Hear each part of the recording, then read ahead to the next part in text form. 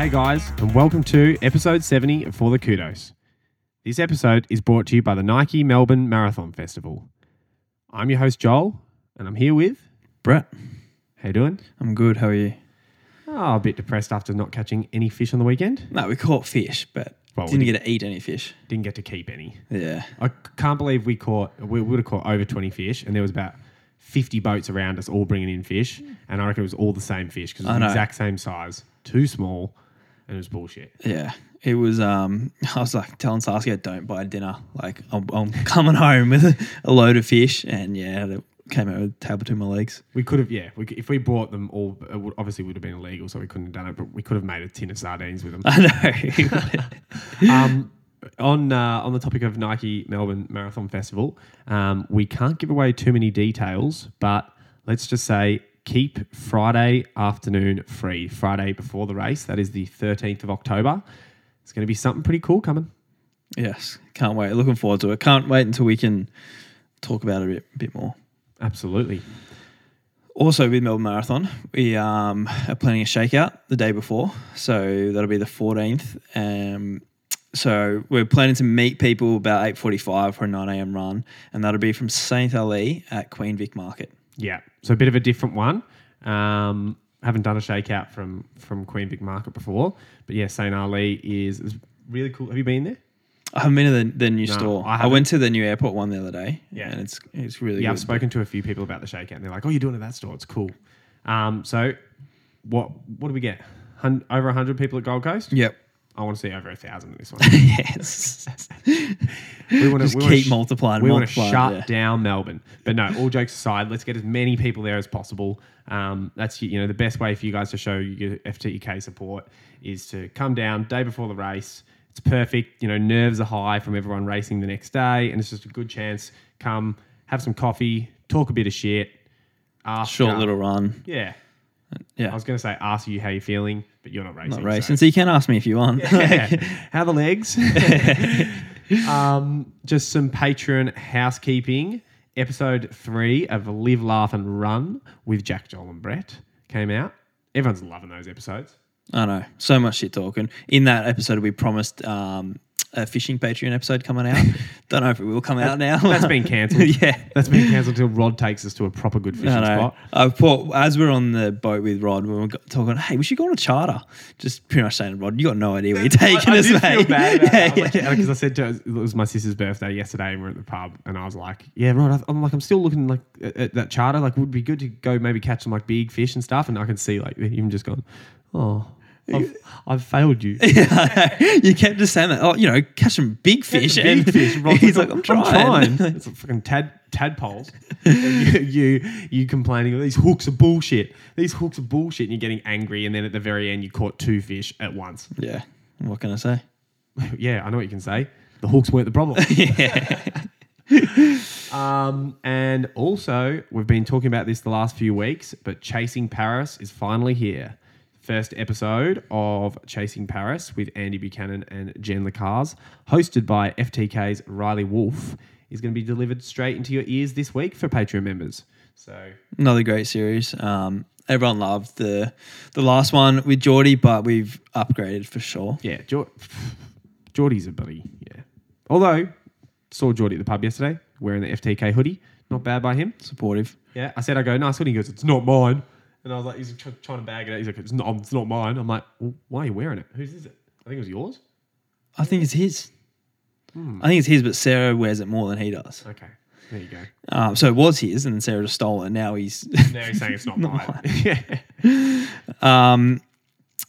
Speaking of Chasing Paris, Berlin Marathon was on yesterday. Yeah. Some ridiculous results. Women's world record has been broken, 2:11. Yeah. By Asefa from Ethiopia. Yeah. Mate. I reckon, I've always said, I wonder how fast I can go in a marathon one day. And I think now my goal would be to break that. And that would be success. I can hang up the boots if I break that time. That'd be a big success for me. It's like, I don't know, 2:11 is so fast. He's fucking flying. So back in London 2020 or 2019 when you and Jack you ran 2:10.54. 5 and he ran 2:11.06 or something. Yeah. Yeah. So she's hunting Jack down. I know, and me. And you. Yeah. I know, it's crazy. And looking at her splits, it's so fast. And then I was speaking to Kate Craig about this at the gym this morning. But like, so I'd probably beat her in a half marathon by 2 to 3 minutes. But then it's the same pretty much in a marathon. Yeah, so I've heard, isn't it? Look, I don't know. Again, The longer you go, like there comes more even. Yeah, okay, good. but I still feel like it shouldn't be that much. that close. I was about to spit out some Joel Tobin White's science. Yeah. Peer reviewed. yeah. Reviewed. But I feel like that's once you go like 100K 100K, or longer. So is there at any point where they meet? I don't know. 4,000-kilometer desert race. Yeah. Hey, guess where the longest is a trivia question from the pub yesterday. I forget the exact name, but on what continent is the longest desert ultra marathon? Is it Australia? Wrong. Antarctica. Yeah. Someone, I saw someone actually share something yesterday about it. Someone's about to do the longest run in Antarctica as well. Oh, geez. So you pretty much read the answer and still got it fucking wrong. Well, I just didn't knew it was the Antarctic record. I didn't know it was the world record. Gotcha. It was Yeah. for the longest. Yeah. You know, MTC guy has the fastest mile in, I think maybe the mile and marathon. Yeah, and I reckon Antarctica. you might mention that every season on FTK. Yeah, well, I had to mention it once this season. Also, Kipchoge Oh, yeah. won again. Just standard Kipchoge. Good to see the big dog back out Yeah. after his very interesting media campaign. Got that sent to us a lot. Oh, yeah, I know. So The- funny. The art directors of that. It is quite funny. I thought it was quite... It's interesting. It's definitely whack. It looked like more of a music sort of thing.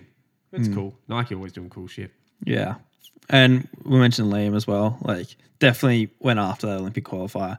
And it's just, I don't know, marathons are hard. Yeah. It's, yeah. I wonder how many Australians have ever put back to back. Like marathons that fast, like 208 Yeah, back to back. in a year or something like that. Yeah, I thought it was interesting. Inside Running Podcast put up the thing like who will beat, and it just goes to show how much of the Australian public fucking are around Liam. Because I thought I voted no because I simply, not that I have anything against Liam. I think Liam's a great athlete. I just did not think he would break it, and I clicked no, and it was like 1%. Yeah. Or was it 30%? 30% no, but yeah, I didn't vote on it because it was already done. I emailed him my no answer to him, but but like I know how good of a run that when I broke the record, like it was a good run for me. Like I knew everything was going well, so that's not just a fucking easy thing. You just go and do it. Like Definitely. so, it's still. I to be honest, I think if he breaks it, it would actually be good. I would like to see him break it because then I think it would then make you go break it again, and you guys both sort of swap, and then it's just good for the sport, Yeah, as they say. yeah. But But that's a fucking slogan off, buddy, what's it called? he's good runners. Coffee Club. Is it? Coffee Club Pod. I think they say good. Oh, for good the for sport. something Yeah, like that. yeah. Hashtag. Nah, but yeah. What do they say? Wasn't that the song was having a dig at them for? I don't know. Who knows? This isn't Coffee Club. Shout out to Coffee Club. Yeah. Good for the sport. They are good for the sport. Let's get into some training weeks. Do you want to go through yours first? I certainly can, yes. So I started my week off, came off 10 days of zero training. Did one gym session. The whole point of it was to pretty much start from scratch again, reset. It's actually the longest period of time I'd had off with this injury. Because I'd been deloading and trying to jog every second day and stuff like that, and things just weren't feeling right. So Yoshi said, "You know what? You've had this amount of time off. It's like sort of stuffing you around. Let's just reset." And you know that if the pain comes back after 10 days off, you know that there is an injury there. Like if it's consistent, he goes, otherwise, if it's just a little bit of awareness, you know it's just phantom pain. It's just due to sensitivity. Yeah. So it's just like you may as well. Like what's 10 days, right? I've already lost. I'm not going to get fit again. Like I won't be able to do Zatopek, Melbourne half or anything. So the end of my road running, or for 2023, road and track is sort of done. So I thought, well, fuck it. I want to do whatever I can to make sure I'm fit for 2025. Oof, 2024. Jeez. Just skip a whole year. The long game. Yeah, I'm going to the Bahamas for all of 2024. So went for a run I did 30 minutes on Tuesday, just from here. And as as gross as it felt, and you feel shit, everything feels uncoordinated, I just have like a smile on my face the whole time because it's just like, I fucking love running. I'm so happy to be back running. Yeah. It's just a good feeling. The sun was shining and it's just like me on the trails, and it just felt amazing. And I feel like even though I'm unfit, it's just that it's like, all right, now progress starts from here. So it's a good feeling. You can feel yourself like getting fitter each run too. It's sort of just like now even though I'm fucking rat shit, start from scratch pretty much. Let's try and get a little bit better each run, or like, doesn't necessarily mean better fitness wise, but maybe, more active, you feel more activated, whatever. Did another 30-minute run on the Wednesday. And again, felt pretty good. Thursday had off. And so the plan was for me to do a couple of days of running before like smashing myself in the gym again, because I feel like what was happening last time is I was pushing really hard in the gym, and then I was like doing runs, and then I couldn't, and then I could feel this awareness, and I didn't know if it was coming from the gym or from running. And so it was like really hard to tell. So they wanted me to sort of run for a bit and then go to the gym after a few runs. So I had, so was it Thursday, didn't run. And then, Wednesday didn't run. No, Tuesday, Wednesday. Friday, I went to Prinny Park, started jogging, couple of laps, and then I saw some skinny little whippet come flying past me. I thought, fuck, that's Dave McNeil. He's back. So Dave is back from the States. He was doing a 3-lap threshold. So I sort of timed my jog to finish where he was going to be. I was sort of going up and down on Prinny Park so I could finish with Dave. And then, it's just good to catch up. And I think definitely, and we've spoken about this before, when you have a little niggle, like if you're proper injured, you shouldn't be running or you shouldn't be pushing through pain, right? But when you have one of these things that might be sensitive and you're overthinking it, it's always good to run with somebody. Yeah. It just distracts you. Dave and I finished a run. I think it was like 42 minutes, so just over 40 minutes, and I felt great. But was Dave doing a threshold when he came from? So Dave was like running 305s, and I was just jogging next to him, just chilling. No, Dave finished his threshold, and then it was like I was jogging while he was thresholding, and then we cooled down together, just to make up some more time. And then drove straight to the gym and did my whole like gym routine, but just reduced the weight. So Richie Johnson, who's looking after my gym, just said, I want with the leg press and the squats, just reduce it. And let me tell you, reducing it by half is huge. Yeah. Like massive. So go, obviously like I was doing 250, so like 125 is like nothing. I don't even know what good leg press is. Mate, 250 kilos. Are you serious? Fuck, I thought I did more than that. To I think I was like 90 to 45. Really? Yeah, something like that. 100 to 50 or something. So, but felt really good. Pulled up from that really well. So it was Friday. And then Saturday, just went for a swim. And then on Sunday, I did a hour run. Nice. Yeah. So feeling good. Progress for sure. Hopefully this week it's just going to be a bit more. I have today off running because of the hour yesterday, and then so I said I was going to come to training tomorrow to do a workout, but I was speaking to Yoshi and Richie, and they're just like, I think you need some more time jogging. Yeah. It's like don't just jog 3 or 4 runs, then rock up to a session. It's like I'd prefer to get to the point where I can jog, You're a full week of jogging kind of thing. Yeah. And you know how fit, like we've talked about this before, but you was mentioning it. Tell that story that you said the other day. Yeah, that we, remember when I first moved to Ballarat, like we just did a month of just running, like me, Gregor and Collis, and so we'd do a few, Tuesday, Thursday we'd do like a long run, like 90 minutes, and Sunday we'd do hour 45 or 2 hours, and then every other day just be kind of an hour. And we'd sometimes pick it up towards the end of our hours. Yeah. And what do you maybe pick it up to? I think we might go like 30 minutes jogging, 30 minutes 3:30s. Yeah. It's still pretty. It's like not threshold, but it's working, but it's like you're not easy. Yeah. It's training that dead zone we always talk exactly. about. Yeah. And then I think we would do some strides as well, but we weren't really doubling that much either. But it was just like a fair bit of just jogging. Running, and and then like Gregor and Collis like went down, ran a 10K, and they both like ran good as. I reckon they did it off that, and then maybe 2 weeks later, we probably did 2 weeks of normal training. Then I went and ran Noosa Bolt and like ran our own good as there. So you definitely get so fit just from, I don't know, just mileage in the legs. Being consistent with it too. For sure. So that's what I'm going to spend 2024 doing at the Bahamas, and then 2025 come out and race for Yeah. Remember that when I said the end of one of our seasons, just deadpan said, I'm going to go to Santorini and Fiji, and had all these people messaging me after going, hey, how was the trip? Did you go? You should go there, like recommend like, restaurants and stuff. And I was like, reading it going, what the fuck are they talking about? And I'm like, oh my God, that jokes. Do you know how many Ks for your week? It's always hard for me to know when I'm not doing much running because I'm not taking too much note of it. But it would be like, 16, 24, almost 40? Nice. So my week, I actually felt fairly good after Sydney Marathon. You said you pulled it. So we talked about this in Live, Laugh, Love and Run just because Jack had raced and we were talking about the difference in like how you'd recovered. Like think about like the impact on your body running 207 compared to 224. Yeah. And like I feel like when I was running 207, like I could absolutely rinse my body, like get everything out of it. Where definitely during Sydney, I just was starting to run for first Australian. So you're not like fighting towards the end. You're just making sure you're not getting caught a little bit. But I could tell straight after the race, like even when I saw my mum, like I jogged next to her for a little bit, like where I remember a lot of my marathons, my first few marathons, like I could barely walk. Yeah. And like walking upstairs and downstairs, like it would be so bad where I was pretty good this time. So I had Monday off just when I was traveling back. And then Tuesday did 7K in the morning.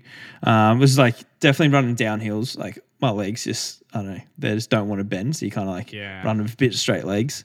But it felt good. You're walking, race walking. Yeah, kind of. Wednesday morning, I did 50 minutes and then went to pulse run in the evening, straight into a double. I nearly didn't go because I got really hungry and I was like eating like a pack of chips. I was like, I really don't feel like going. And they're like, no, I told Jack I'll go. So I went. If there's one thing that is not conducive to a nice Arvo run, it's eating a pack of chips. Yeah, I reckon I ate half a block of chocolate and a pack of chips. And I was like, I'm going to pay for this. It was like a whole tin of Pringles. The full tin. Yeah. I feel like it's something runners can do just because we're obviously burning so much energy. There's like we can gorge like never before. I opened up a box of pizza shapes, put them into a bowl, and within 20 minutes the whole box was gone. Yeah, I can easily do that. And like, you just get a little bit peckish, and then before you know it, all your snacks are gone. Yeah. By the way, pizza shapes, how good's the flavouring at the bottom? Like, yeah. That's what I look for. And when it gets all on your fingers. Do you remember that time when I had pizza shapes and then you asked if you could lick my fingers? I knew that a joke like that was coming. I was about to do it to you, and then I thought, I can't be bothered, and I just knew. Here we go. Anyway, Thursday did 50 minutes in the morning. Friday I met with Jack and we did an hour run around down towards the town and back. Pretty boring week for me actually, but just getting those Ks in. Sorry, not a boring week just for you, but it's a boring week for me having to hear it, and a boring week for all our listeners. Oh no, sorry about that. And then I ran again on Friday Arvo, and then I had Saturday off because I was like, I can sacrifice a run to go and provide for the family. And came back, Saskia called me a loser for not catching a fish and for not training. And also you had a full sunburnt face. Yeah, I got very sunburnt, didn't I? But somehow, because I thought I was really sunburnt too, but I felt like it faded pretty quick. Yeah, it was most of my neck. Our old wrinkly skin just absorbed it and goes, yeah, I'll add 10 years of age. Yeah. Remember that joke? Oh, fuck, you made me laugh. And that you said your skin was so dry, you bought this like real expensive moisturizer and you open up and you put your finger in it and it was like... it's all gone. Your skin has absorbed the entire thing of moisturizer through your finger. It's like that at the moment. Hey, Saskia, when you put this video up, can you please airbrush our faces? Yeah. And I did 75 minutes on Sunday to finish off the week. How'd you find Very nice day yesterday for running. So good. Yeah. How did you find the like going past an hour? Fine. I was planning to do a bit longer and then I just kind of got a bit bored. You get a bit so there's no fatigue sort of in that last 15 minutes. Nah. Like, ugh.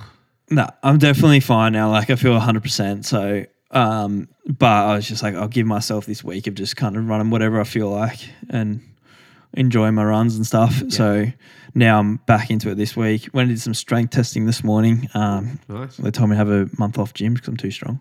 Actually? Need to get my strength down, I reckon. You're taking the piss. Yes. Fucking hell. Imagine being too strong and they go, mate, or too fit. Fit is like, have a month off, mate. That's what happened. What do you think happened when I did my VO2 max test? I had to recalibrate all the machines because they thought it was so high. It was wrong. So yeah, that was my week. 80k for the week. Not a bad week. So I feel like that would have been the perfect week if I was in full training to beat you. You know, once a season I get to beat you. Yeah. It's like, and then out of spite, I could try to W the next week. Yeah. So yeah, this week I'm gonna do a normal week. I'll go to training on Tuesday, but I'll take it a bit easier. Yeah. And so we are how many weeks away from Fukuoka? 10 now. Yeah. It'll be funny when because I think with the Chasing Paris patron special, we will have to do a fill-in hosting role a couple of times, I think, for when Riley, he won't be able to host. Could be even this week, to be honest. It might be this week, yeah. And it'll be interesting because you'll be hosting a competitor. Yeah. You thought about that? Yeah. I feel that's fine. Imagine you're just one of those super competitive. So you're like, oh, Jen, and then Andy goes to speak and you're like, I'm not fucking talking to you, Andy. Shut up. I'm actually going to go to Falls Creek with Andy in November. Oh, really? Yeah. So we're going to train together. So I think we should be able to get, I'll test if we get through this episode, all right? If it does, I'll go to Falls Creek with him. That'll be a pretty lonely Falls Creek camp? I think more people are going to go now. Okay. I think a lot of MTC will go. Oh, really? Yeah. True. Don't think I will be. I'm not going to be. Not a few up to that yet. Yeah. But yeah, so. Are you going to go in Jan or maybe not? Yeah, maybe. I definitely want to go in Jan. That's my aim. Two people definitely going. So, but yeah, I think I'm going to go from maybe the 3rd till the 24th. Spend 3 weeks up there, come back and then go to Japan. So, would MTC be the non-Falls MTC? Would they be at Waverley then, do you reckon? Yeah, probably. I would just do a month of the town by myself. Yeah. Maybe. Cool. So yeah, we'll be good. And now we have an interview. Yep. So Riley spoke with Daniel Hopkins from Runners Paradise. We thought it would be just an interesting chat. We actually set up the mics on the way to fishing, so it's an in-person chat. We had to walk in with our tails between our legs, going, "How many fish did you catch?" Yeah. Oh. Yeah. Literally, it's just like, don't talk about it. But yeah, Riley spoke to Daniel about his life and where he got to in his career because he used to work for Nike. Yeah. In the 90s, He had some cool old Nike posters in the in the office. It's interesting hearing. Must have stolen from the Nike office. It's interesting hearing just about how that sort of line of work was in the 90s compared to now. Yeah, it's a different thing, right? Pre-social media with all the athletes and marketing and stuff like that. It's definitely athletes seem to get sponsored based on their results purely. Yeah, whereas now it's like, okay, you've run that time, but how many Instagram followers? Exactly. Yeah. Which is why Brett and Jack obviously buy their Instagram followers. Whereas you can see mine is all organic. But yeah, also they spoke about his own running. He came second in his age group at Sydney Marathon last week with a real nice blister. Oh, that was horrible. Yeah, I would say we'll share that image to our listeners, but I reckon we might lose a lot of fans. Yeah, sorry for full gore, absolutely gory. And yeah, they also talk about what it's like to run a retail store. Obviously, just Runners Paradise is brand new, so interesting hearing that business side of running. And they go into a lot about the product stuff. I think they're both pretty nerdy with the running side of the product. Yeah, even when we were there just for a little bit, and I'd ask one little question about a shoe, and he'd just give us a 5-minute spiel about it. And we're like, mate, the fish are behind. We need to get out of here. Yeah, those tiny fish that they're nibbling. But no, enjoy this interview. Hey everybody, what's up? Welcome to a special interview we have for you today. If you have not been listening to our Patreon series, my name's Riley, I'm your host, and I'm here today in the second floor of Runners Paradise, which is a brand new running specialty store located in Melbourne's eastern suburbs in Blackburn. Fun fact, we're kind of opposite the train station. I used to commit crimes there as a juvenile. It's been a while since I've been back, but happy to be here. And I'm sitting across the table from Daniel Hopkins. Daniel, how are you? I'm very well, thanks, Riley. How are you? Yeah, pretty well. Hey, thanks for coming on the show today. I really want to delve into a whole host of topics depending on how much time we've got, but I want to learn a bit more about your background with the sport. You've been in the sport for a long, long time. I want to talk a little bit about what it's like to open a retail store. I mean, as runners, we kind of take running retail for granted, right? They're just there, or we shop online or whatever else. But I'd love to get into the nuts and bolts of how you set a running store up, what you're trying to do for people with a running store. And then I think let's talk about some products. It's all the stuff that people want to hear about. So how does that sound? Sounds pretty good. All right. Yep, ready to roll. Tell me about your background in running. I know you've been around for a long time. You're a very accomplished runner yourself, and we'll talk about Sydney Marathon shortly. But talk to us about your background in the sport. I don't know about accomplished, but I have run for many years. I've just moved into the distinguished 50-plus category, so I've got my Zimmer frame polished up, ready to go. So it's moving pretty well. I've got a good workout at Sydney, but yeah, I started running in primary school, like a lot of people do, and then ran through high school, ran athletics, a little bit of cross country through high school, and then finished high school and then kept running with it. It was sort of one of those choices where I loved footy, I loved running. If I was going to keep playing footy, which I wasn't really good at, but I loved it, probably need to put on 10 or 15 kilos pretty quickly. And I was probably better at running, and I enjoyed it a lot and kept going with running, and was lucky enough to have just really good people around me that formed some amazing friendships and stayed running, gravitated into the running industry, which was amazing. It was certainly not planned, but just happened quite organically. I was, going through school. My school coach just happened to be Steve Ovette's coach / training partner, and I met him when I was in start of year 11. He said, "Look, come down to training on Saturday. I train a couple of boys that you can jump in with." One of these boys was Peter Burke, Commonwealth Games 800 metre gold medalist. Another boy was Peter O'Donoghue, who about 18 months later won the bronze medal at the Commonwealth Games in the 1500.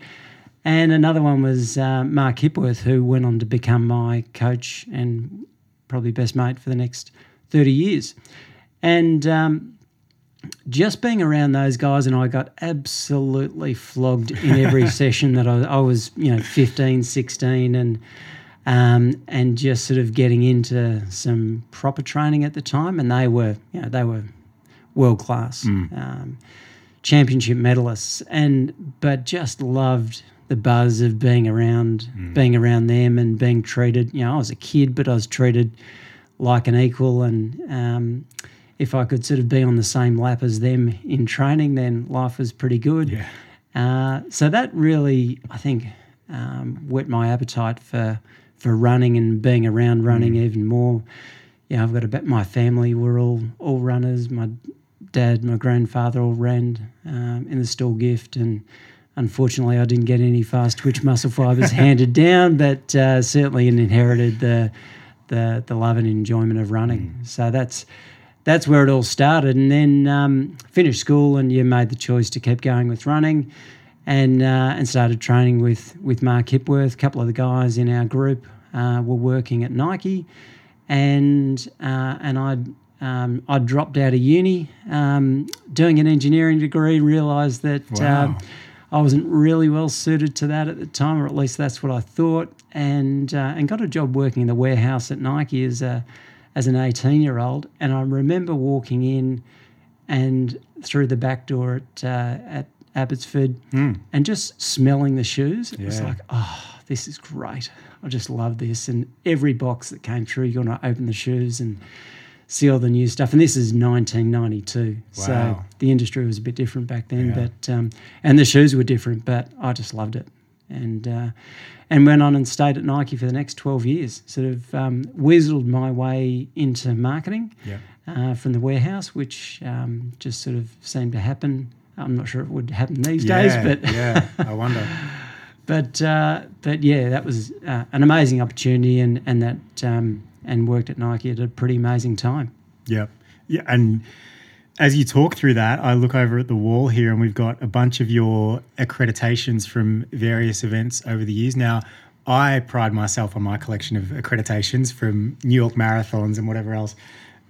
You've well and truly got me covered. You've got some very impressive accreditations here, but and I'm sure there's stories behind all of them. The team official for Russia in Edmonton 2001 is an interesting one. I'm sure you saw some things there.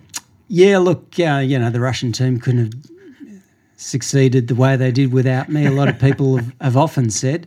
No, it was one of those things where Nike, working for Nike, a lot of the federations that were sponsored by Nike, and they'd sort of, if we couldn't get an accreditation through appropriate channels, got it. Someone would know someone, and lo and behold, I got off the plane in Edmonton as a Russian official, Russian coach. So I'm not sure who I coached, but I'm sure they were good. I'm sure they did well. And I'm sure then they were all above board as well. I'm not, can't say how they're going now. The other stuff happened later. That's right. Yeah. That's what my lawyer told me to say anyway. Let's rapidly fast forward to last weekend, because you mentioned that you've just entered the 50-plus age bracket. Geez, you'd be one of the fastest in that bracket, I would have thought. Second fastest. So, talk me through. I'm so curious about Sydney Marathon. I've not spoken to many people who ran it apart from Robbo. What was your Sydney Marathon experience like? The course, obviously the weather is beyond anyone's control, but I'd love to hear about your Sydney Marathon and a pretty impressive time as well. Yeah, look, I thought it was a brilliant event, and I actually rang Wayne Larden, the race director, probably about 6 weeks ago, and said, "Look, hats off to you for pushing this path. I think it could be fantastic for not just Sydney, but the Australian running community in general. If Australia gets a world major, is there anything that we can do to help?" And so, we did a couple of shop runs where we're promoting Sydney Marathon, and I just think it's such a great community, the running community, and the fact that they, I think a lot of people question whether it would be feasible to get the numbers that they got, but growing from 4,000, I think, last year to 17,000 something this year, that is phenomenal. And even some people I spoke to at the expo said, Sydney's good, but, they probably won't get people out on the course supporting. Well, it was incredible support all the way around the course. Wow. I've run Gold Coast and Melbourne, and it was equal, if not better, than both of those experiences in terms of continuous on-course support from people lining the course around the water's edge to Centennial Park and Oxford Street. It was just amazing. I think logically as well, the more runners on course, the more supporters on course, right? Because for most people, if you're running, you've got a loved one or a friend who's going to be on course. So, we kind of expect, or the knockers would kind of expect, Sydney is not going to have the same atmosphere as New York or London. Well, yeah, no kidding. They have 50,000 people running. Even if Sydney's got 17, you're not going to have that same feeling. But if you can kind of look into the future and say, okay, well, now they've got 17, but when they have 30,000, what does it look like then, and what's the atmosphere like then? Yeah, and I think that's the exciting part that we can now sort of see into the future and go, okay, well, wow, that was the first crack at becoming a world major. What if they actually take it up to the next level? And, I think something like the City to Surf has always had a bit of a festive atmosphere, and it sort of attracts the serious runners and the recreational runners. And then, to your point, you think, well, the growth in the numbers for Sydney Marathon would have been a phenomenal number of people out there for the first time doing a marathon. Yeah. And you can imagine, walking into the office and someone says, "Oh, I'm doing Sydney Marathon." Like, you? Really? Well, I'm coming out to watch that. Yeah. And I think that's the good thing, right? And that's the exciting part for their entrant numbers in the future is, in office buildings all around Sydney, there would have been people saying, "Oh, yeah, I've signed up, I'm going to do it." And then this week there would have been those same people walking into the office saying like, yeah, I did it. I actually did it. It was incredible. It hurt. It was hard, whatever else. But now their colleagues are thinking, well, shit, if he did it or if she did it, I could do it next year. And that's how it spreads, I think. Most definitely. And I think, the marathon is one of those events where you don't have to be fast. You can be out there for a long time, and if you've got a bit of resolve and you've done a bit of training, you can just get there. In our previous business, we had a wine business, and one of the restaurants that we sold wine to in Sydney, the guy that owns and runs this restaurant was running his first marathon. Now, if you looked at him, you'd say, this guy isn't a marathon runner, but he did it. And he did it in 5 hours, 47 minutes, and he was out there in the heat, and he was so proud of himself for doing it, as he should be. Yeah. Like, it's amazing effort. Phenomenal. But had Sydney have not been pushing to do a world major, it wouldn't have been on his radar. So I think that's the great thing about an event like that. Yeah. It encourages so many people to want to be part of a new community, and that's awesome. Yeah, and that's where, like, pardon me, and I often think about this in the context of, like, things I'm involved with Hunter or different programs or whatever. Like, okay, he runs his first marathon in 5 hours, whatever. Now, there's a chance that he ticks that off and he says, cool, I'm done with running. I don't need to run anymore. But there's a chance that it changes his life, right? There's a chance that he gets more in love with running and it does wonders for his physical health, his mental health, his relationships, blah, blah, blah. And like, that's the really exciting part, other than just what the sub 3 hour group are doing. And it's great for them and what they're doing, but it's really fantastic for all the newer comers, I think. Yeah, and I think you're right. Now, I'm sure that I know that he's got kids who are getting into sport and are active, and transitioning from high school to their working lives, and I've absolutely no doubt that his run would have inspired many in his network who would say, "Wow, if you can do it, then I can do it." Yeah, it's great. Let's talk about your race specifically. What were you looking for going in, and how did the race play out for you on the day? So initially, I really just signed up with the view of, I'll be part of the numbers and I'll jog along because I ran Gold Coast and it's a bit of a tight turnaround. But I then found out it was the age group national championships, and I knew a guy who was running, Ant Rickards. And he's a good runner. He is. Well, we went to school together. Oh, right. So he was a year ahead of me at school, and we've raced a bit over shorter stuff this year, and I've had his measure most races, but I knew he's a serious marathon runner. So anyway, I was really just going in. Ideally, like, my greatest day would have been getting on the podium for that age group stuff. I was 7th in my age at Gold Coast, and I had a few issues in the back half at Gold Coast, and I thought, well, if I can just hang on and maybe stay in the top 3 for the age group, that'd be ideal. But the unknown was the time, because it's hilly.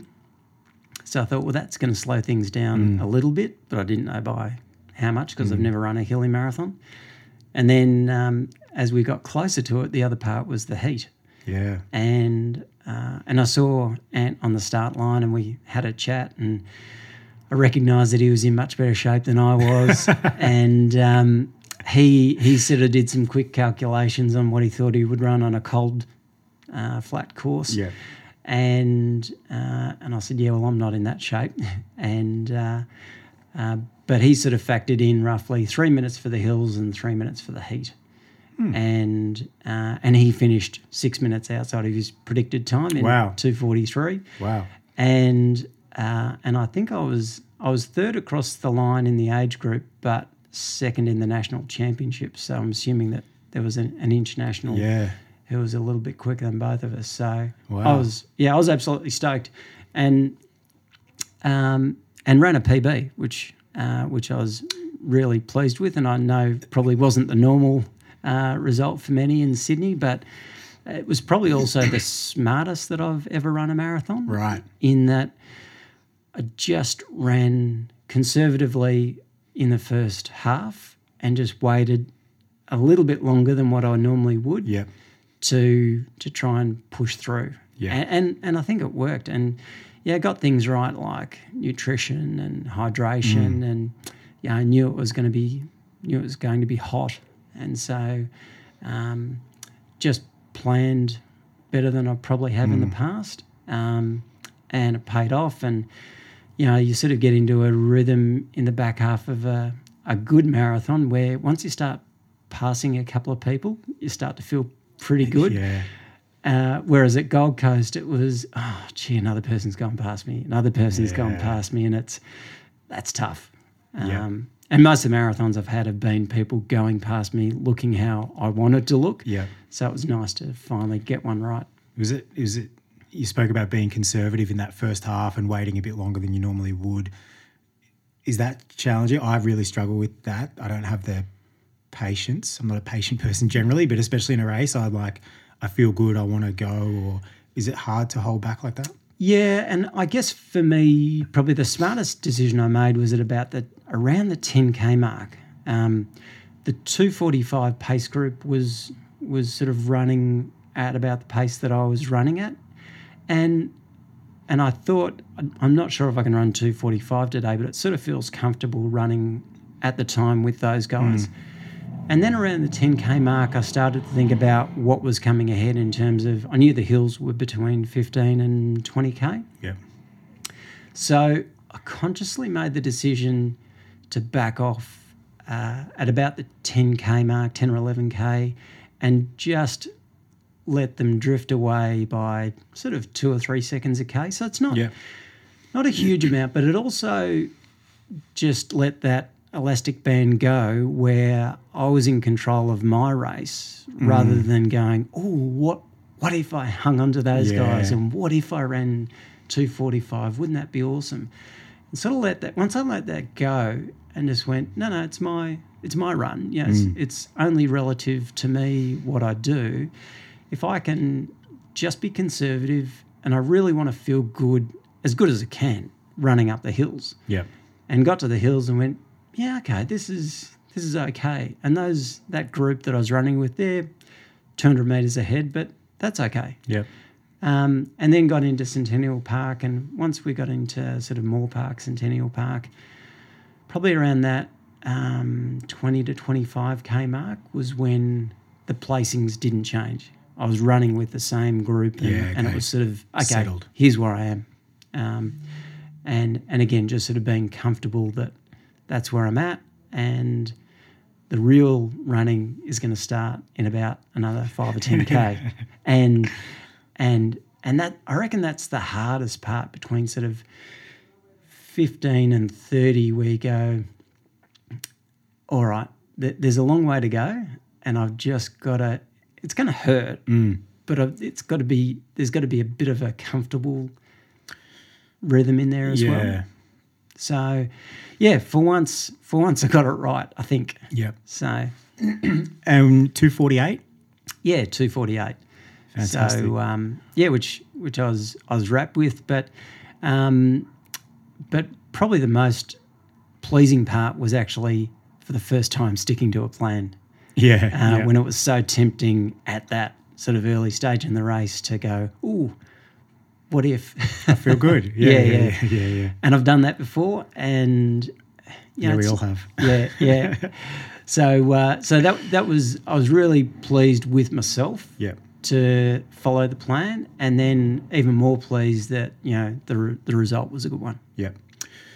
How did your kit perform on the day? You went with the it's the Mizuno. What do they call it? The Wave Rebellion Pro or something like that. Yeah.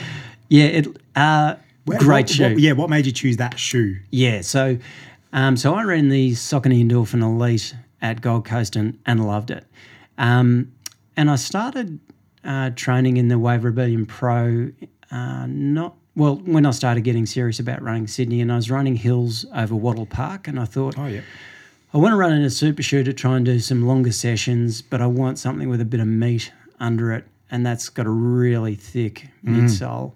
They've been quite clever the way they've got around the World Athletics rules to get under the 40 mil in the right spot, but you've got about 50, 52 mil in the middle of the shoe. Okay.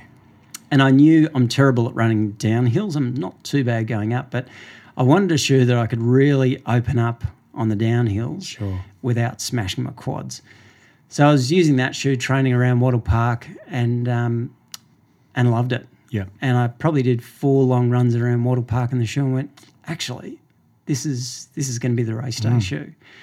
But one of those sessions, I didn't have the left shoe tied up probably tight enough. So going down the hills, my foot was moving around just a little bit, and just a little bit over 34K can sort of give you a bit of a black toner, which it did. And the other critical mistake I made was I had an appointment with a podiatrist about 2 weeks before Sydney, and I cancelled it because I got busy, but I shouldn't have. So then at about the 20K mark in the marathon, I got a pretty savage blood blister, and then it burst at about the 25K mark. So my shoe looks like I was shot by a sniper.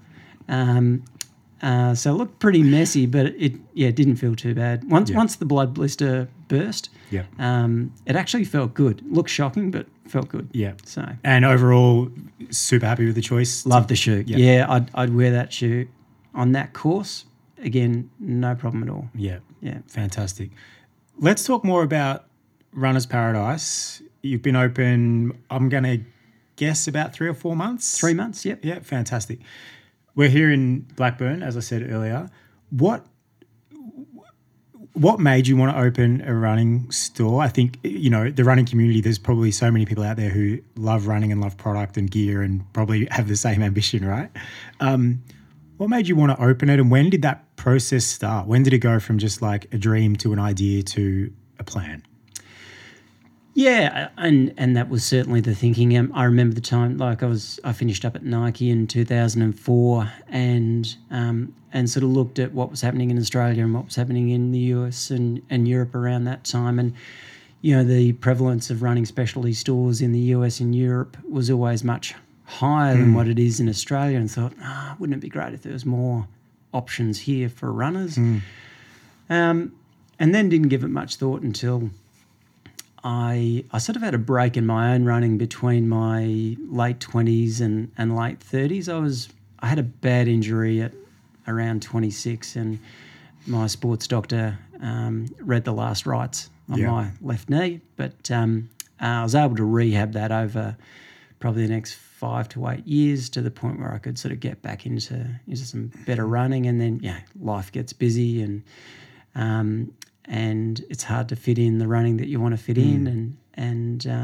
But when I got back I ran my first marathon 10 years ago, and I guess that was the first stimulus of, this is great. I'm back doing something that I love, and then when my eldest daughter started running on the track, we jumped into some of the pro races together, and that was great fun, and that was sort of the next stimulus of, what if I trained a bit more and did a bit more and got a bit fitter?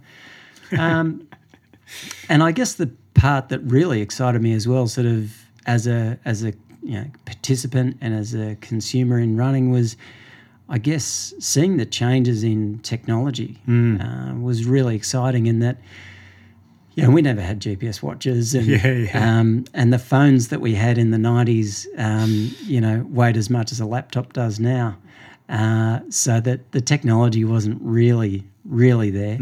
And so seeing GPS watches come through, seeing apps come through, little things like headphones that don't have cords that you can actually run with and listen to podcasts and listen to music I think has been a real game changer. But also, I think at a positive level, seeing things like social media where runners get to share their experiences in running. People that can post doing a Sydney marathon the next day, and people in the office go, "Oh my God, did you do that? Were you out there on that hot day? That's amazing. That's incredible."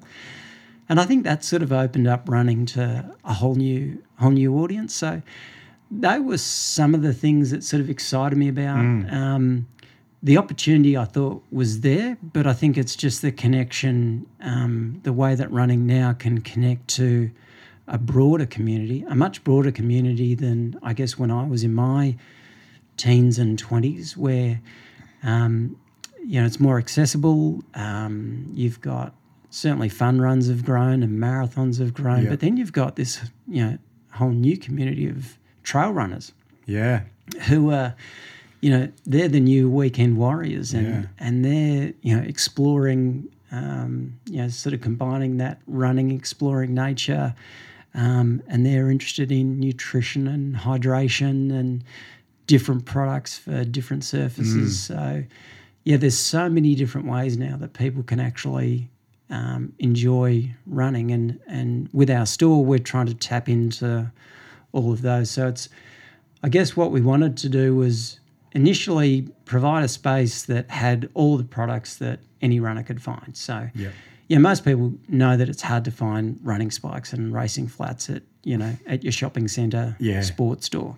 So that was a no-brainer. That was something that we'd always focus on. But we also wanted to be able to do that without making the recreational runner feel like they didn't belong, that it was a sort of elitist thing. You can only come in here if you're a track runner, or if you're a fast runner. So we've been really deliberate about just making anyone who runs at whatever level, or even walking, feel welcome. That it's really just about just keep moving. Yeah. Whatever that looks like for you, just keep moving. Yeah. Because walking can lead to running. Running can lead to park run can lead to 10K fun runs. 10K fun runs can lead to marathons. Marathons can lead to ultras. And the list goes on. So you can sort of come in at whatever level you want. And that's something that we've tried to do. We've started a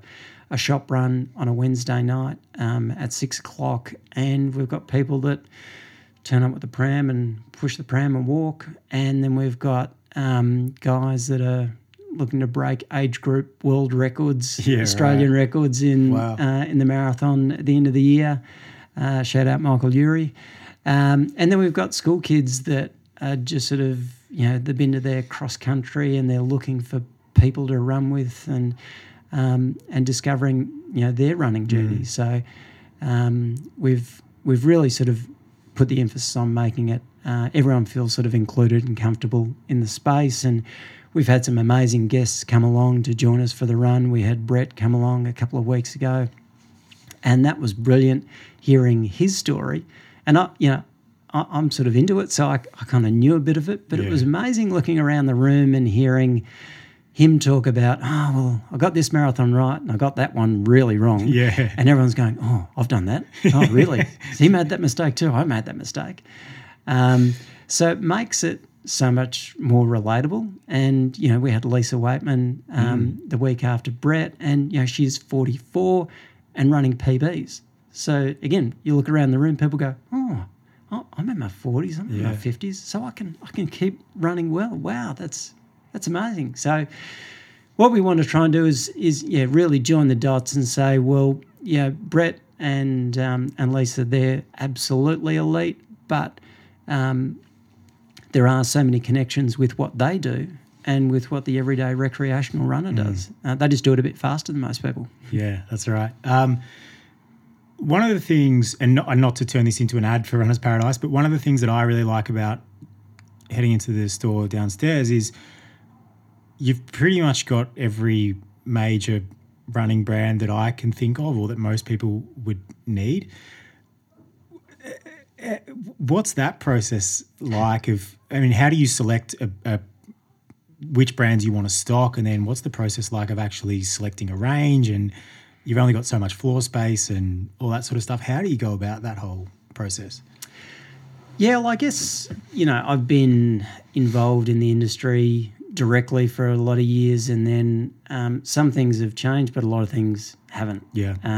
There's been some new brands that have come in, like, think of brands like Hoka and On and Ultra that weren't around when I was at Nike. Yeah. So, and they're now great brands. Yeah. So we sort of start with the usual suspects and then sort of look a little bit more broadly. A lot of the conversations that we started with brands were 2 years ago. Wow. So, and a lot of the brands, you'd be buying products 9 months ahead of when they're actually arriving into the country. So, the challenge for a new business is, okay, so how many size 9s will I need of that shoe and that model? So, as much as I'd like to say it's a cute business experience, it's also, there's got to be a bit of suck it and see that goes into it. And, there's some buying decisions that you've got to make that you just go, okay, well, I think that's logical and I think that'll work out. And I think that people that will come into the store will like those products that we select. Yeah. But you've also got to listen to your customers, and that's kind of the fun stuff that we're seeing now as people come in and try shoes on. And the beauty of it as well is, we've got a huge range of the super shoes, but not all super shoes are created equal. And even the training shoes. I sort of say regularly, there's not a bad shoe on the wall, but not every shoe is going to suit every person. Yeah. So it's really important to have breadth and depth so that we can work through that process with runners and find out what suits them, what they like, and so much of it comes down to personal perception and personal comfort. There'll be shoes that you love that I go, they're okay, and there's shoes that I love that you go, not for me. Yeah. And that's the beauty of it. Yeah. So you've got to have a lot of options for people, and I think that's a part that we all enjoy most is when someone comes in and says, right, what have you got? Yeah. And we go through that process with them. I get that. I literally had 3 separate mates this week who are kind of occasional runners, but they dip in and out and they cycle and they do other things, messaging me saying, hey, I want to get back into it. I need a shoe that does this. What do you recommend? And it's fun, right? Because there's so many great products out at the moment that I think I probably rattled off 5 different shoes from 5 different brands and said like, hey, if you want to wear Asics, I would choose this. Or if you want to wear On, maybe look at this. And then hearing them come back and say, oh, I went and tried a few on and I got the Asics. Thanks so much. They're perfect. Yeah. Love that. And so I do that a couple of times a week with friends. You're doing that multiple times a day, right? Yeah. I'd love to chat more about products. What are you seeing in the industry now that's interesting or exciting? What are your customers telling you that they're liking? What's going really well? Like from my perspective, it's kind of undeniable. Like on a rampage at the moment, right? Like obviously must have some fairly juicy marketing budgets over there in Switzerland, but it's paying off. I remember a couple of years ago going into the On office. It was on Swan Street at the time, and it was a tiny office. It was this room for 10 people, right? It was pretty small, and they were showing me products, and they were cool, but no one was wearing them yet. So you're kind of like, is it cool? I'm not sure. It looks interesting, but I don't really know. And now those same products are everywhere, and everyone's buying them. I think New Balance are doing really interesting stuff. We spoke about the Super Comp trainer before. Asics have changed their brand in like 3 years. Yeah. That's been phenomenal. And I think you have to give them credit as a brand that I think most people would sort of look at Asics and say 2 or 3 years ago and say they're too conservative to make such a radical change. Yeah. But they did. And I think it's for the better. I think the product they've got now is absolutely amazing, from the Super Blast, which is just an incredible shoe. Long run training shoe. For a while there I was thinking maybe I'll use that shoe for the marathon. But then I wasn't sure because it's over the stack height. If I got my age group medal, oh gee, it would hurt having that taken away. So no, they've done a great job, and even shoes like the Nimbus fundamental change, Kayano fundamental change, but for the better. Yep. And I think it's having worked for some big brands. It's hard for big brands to make big changes, but they've done that, and I think they've done it really well. And I think the shoes they've got now on the market are more enjoyable to run in for more people. The Nimbus is just soft and plush, and it's my favourite recovery shoe. The Kayano has got it's had a loyal following for 30 years, but traditional Kayano wearers are getting into the new one and going, oh wow, that feels so much better. Yeah, right. Which is great. And then people that haven't worn the Kayano that need a bit of stability, going, oh, well, this isn't how I remember the Kayano used to be. So they're just more runnable, they're more enjoyable, so credit to them for changing. Brands like On, I love what they're doing at all points of the market, and that they're investing in athletes. Yeah. And I think that's really important, because a lot of people that might be looking for a particularly performance shoe like a track spike or a marathon shoe, look at what the elites are wearing. And, to On's credit, they let their athletes wear other brands until they were ready with the product, until the athletes were happy with the product.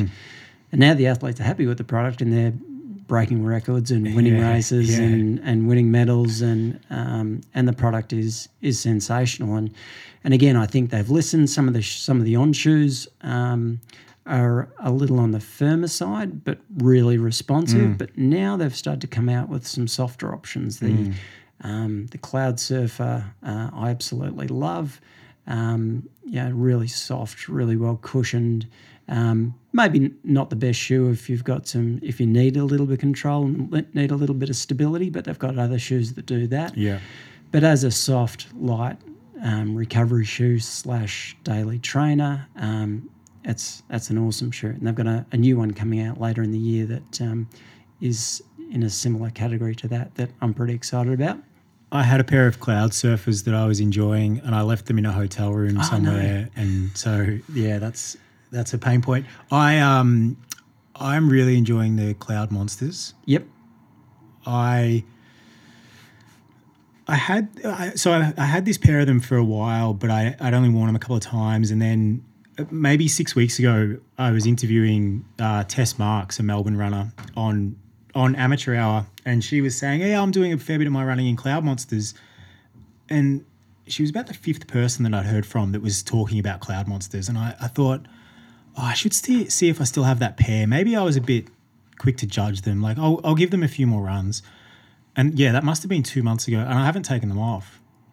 Anything except sessions, I'm wearing, whether it's a 6K easy jog or whether it's a 35K long run, Cloud Monsters. Fantastic. And they've been really durable, really enjoyable. The upper's fantastic. It's really good.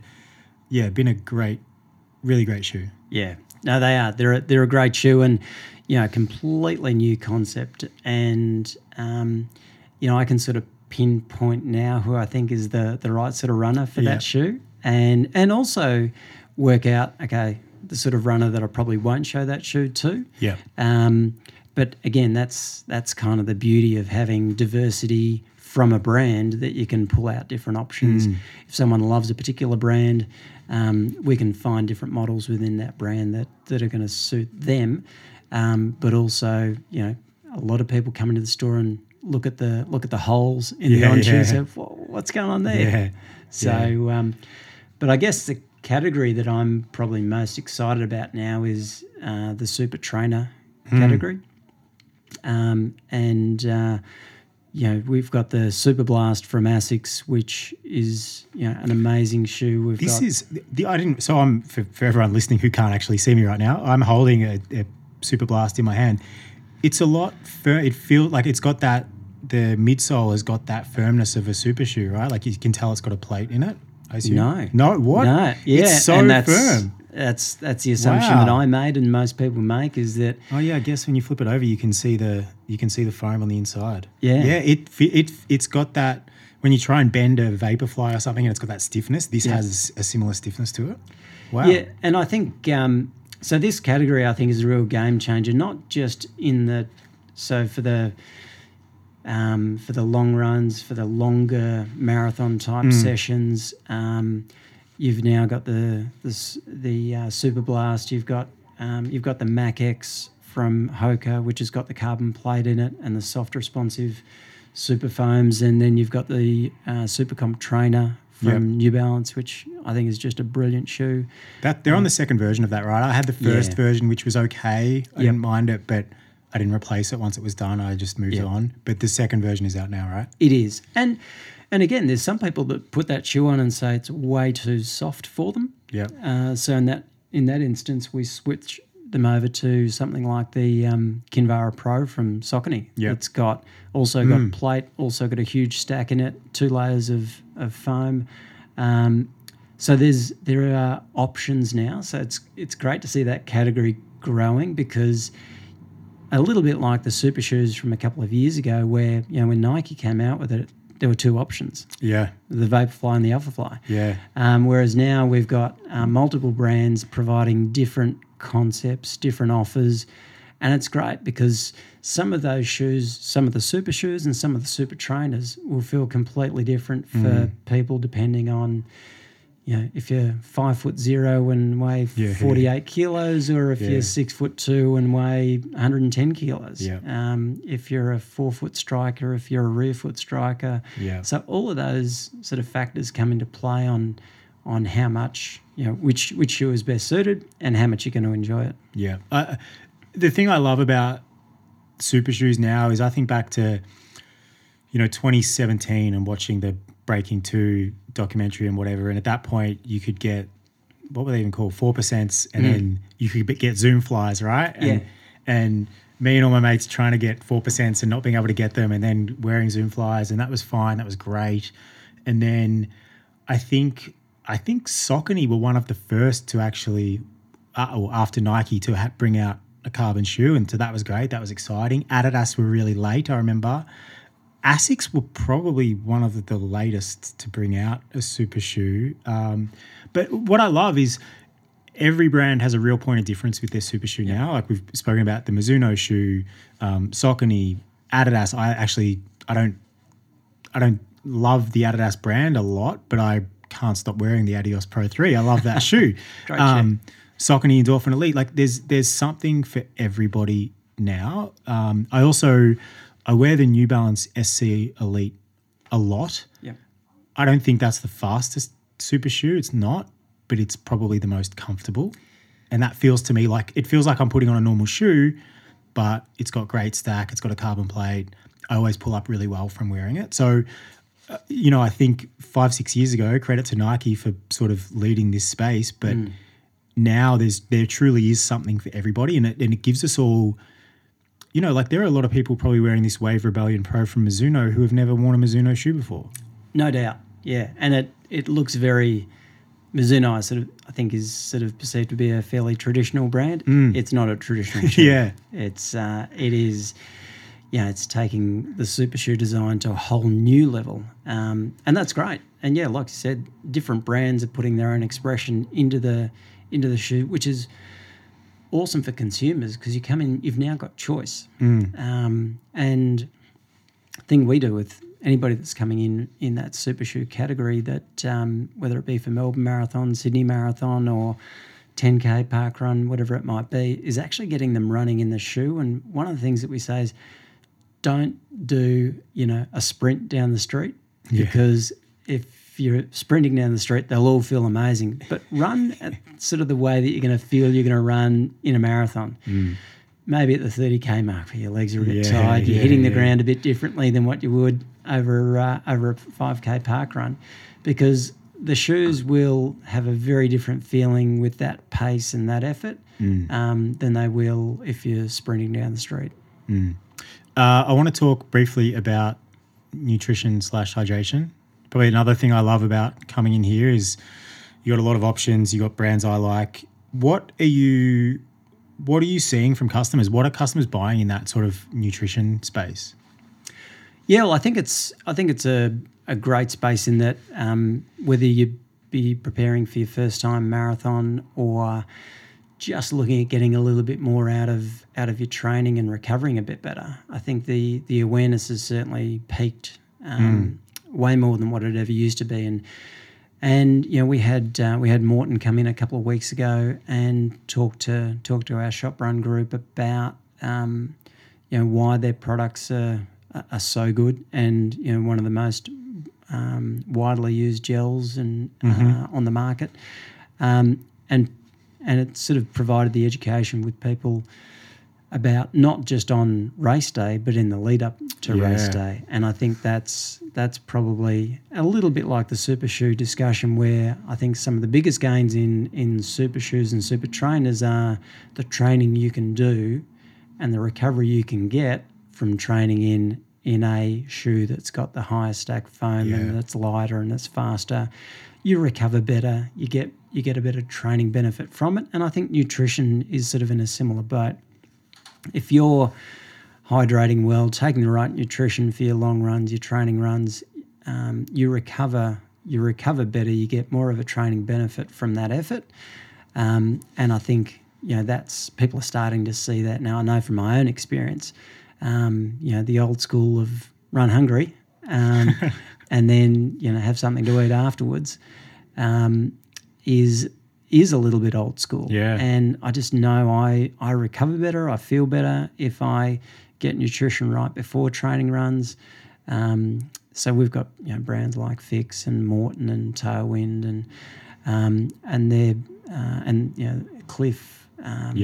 They're all great products. And you know, like shoes, it's also one of the big things that we say to people who are sort of inquiring and investigating that space is, you know, try them. You know, try a gel, try different types of nutrition, and we talk to them about when they can use it and how they can use it. Some of them you won't like the taste, you won't like the flavour, you won't like the texture. Some of them will, you know, not sit as well in your gut as others, but a lot of that is just trial and error. If you've got iron guts, you can have everything, fantastic. Yeah. If you're a bit sensitive, well, then there's some products that are going to suit you more than others. Some are sort of sweet and sugary, and some are bland and thick. But again, it's working out what works for every individual. But I think the common factor is you get more out of your training if you get your nutrition and hydration right. Yeah. The analogy to super shoes and recovery is a good one. To finish up, if people want to come down to the store or join a shop run, what are the details on that? Yeah, so the store location is 130 South Parade in Blackburn. We're on the corner of Blackburn Road. Every Wednesday night at 6 o'clock we do a shop run. We do it for 30 minutes. It's a 15-minute out and back. And the reason we do that is so that everybody starts and finishes at the same time. So if you're running 3-minute K pace, you're going to finish in 30 minutes. If you're running 10-minute K pace, you're going to finish in 30 minutes. So we try and keep the group together at the start and finish, which is great. So everyone's welcome. Come on down. And from now until the end of the year, we've got our good mates at Steigen, who are generously providing us with some Runners Paradise socks that if you do 4 shop runs, you get a pair of Steigen Runners Paradise socks. Oh, nice. Yeah. So there's a nice little incentive for people to sort of keep turning up. And like anything, once you create that habit of doing a bit of running, you feel good about, you know, programming in the next week, the next session, the next run. So, that's something that we're keen to encourage. Love that. And I think that probably the final thing for me would be, like, if you are a Melbourne-based runner and you're trying to figure out footwear for different races or different training environments or track season or whatever else, like it's there's only so much you can do online to try and figure out, would I like this? Would I not like this? What size am I in this brand? It's really hard, right? So coming into a store like this and actually speaking to somebody and trying out what's best for you is like a much better plan. Yeah, that's right. And it's like if you've each season, each model, it might be just the slightest variation in size, in fit, in, it only takes 2 mil more of a foam on the heel to sort of change the dynamic of how the shoe fits. So, we found that a lot of people are coming in and loving that experience of being able to try on multiple spikes super shoes, training shoes, Yeah. and have a run and just see how they feel. And yeah, that feeling and that perception. It's amazing how many people come in with the perception of, I'm going to buy this in this size, try it on and go, oh, actually, Yeah. I'm going to go half a size up, half a size down, or Yeah. I'll try that model. But that's the beauty of what we do, that Yeah. we want people to take the time to make the right decision. Love it. Thanks so much for your time. I really appreciate it. Yeah, I'm sure we'll speak again soon. Sounds great. Look forward to it. All right, guys. Hope you enjoyed that one. Brett, what was your favourite thing of the interview? Probably his shoe reviews. What was yours? I just like the way Riley introed it. Yeah. He always does a pretty good intro Yeah. on things. But we listen back, so that we always have to explain that joke. It's when we say this when we haven't heard the interview yet because it hasn't been mastered. And imagine Daniel introduces it. Yeah. Now we are into things I've seen on Instagram this week. They're trying to show about. Tim isn't. If you don't notice, I try and get quick. Next week, I'm going to see if I can do the things I've seen on Instagram this week that we're not too sure about across like 5 minutes. So slow. I will kick us away because I think I know what's coming from you. So I'm hoping I'll just kick us away and then I'll edit yours out, Brett. Everyone knows what's coming from me. I do it deliberately. When I posted it, I was like, bring it on. I like attention. Any publicity is good publicity. Mine is a video of good friends Jen Gregson and Ryan Gregson. They're out at was it a bar, cafe, something like that? Yeah, just like Sitting around a table somewhere with the families. with the family, and Jen is like, panning her camera across the table. Everyone looks happy. There's the baby Archer. Everyone's involved, and then it goes to Grego, who is what 30, his 33-year-old dad. What's he doing? Dab it. Dab it. Is that how you dab? He does it I so. don't even know how to dab. He does it so aggressively too. It's a real aggressive dab. And Then he started planking. Okay, I was just about to. I was hoping you were going to make a segue to planking because I was going to try. Okay, what do you reckon Chelsea was like at high school? Can you know Chelsea? You reckon bit of a goody two shoes. Got suspended for planking on top of the lockers. How funny is that? She said it yesterday at the pub. We were talking about planking. She goes, I got suspended for a couple of days planking on top of the lockers. And I was like, you. I couldn't believe it. What if she's lying? Yeah. For street cred. Over to you, Brett. Everyone knows what it is because I got sent it that many times. I think we can just put the photo up and everyone can have a look at it. You're dressed up. Photo or video? Which one do you want? Oh, we can do either. But do you want to give us a little explanation of what's going on?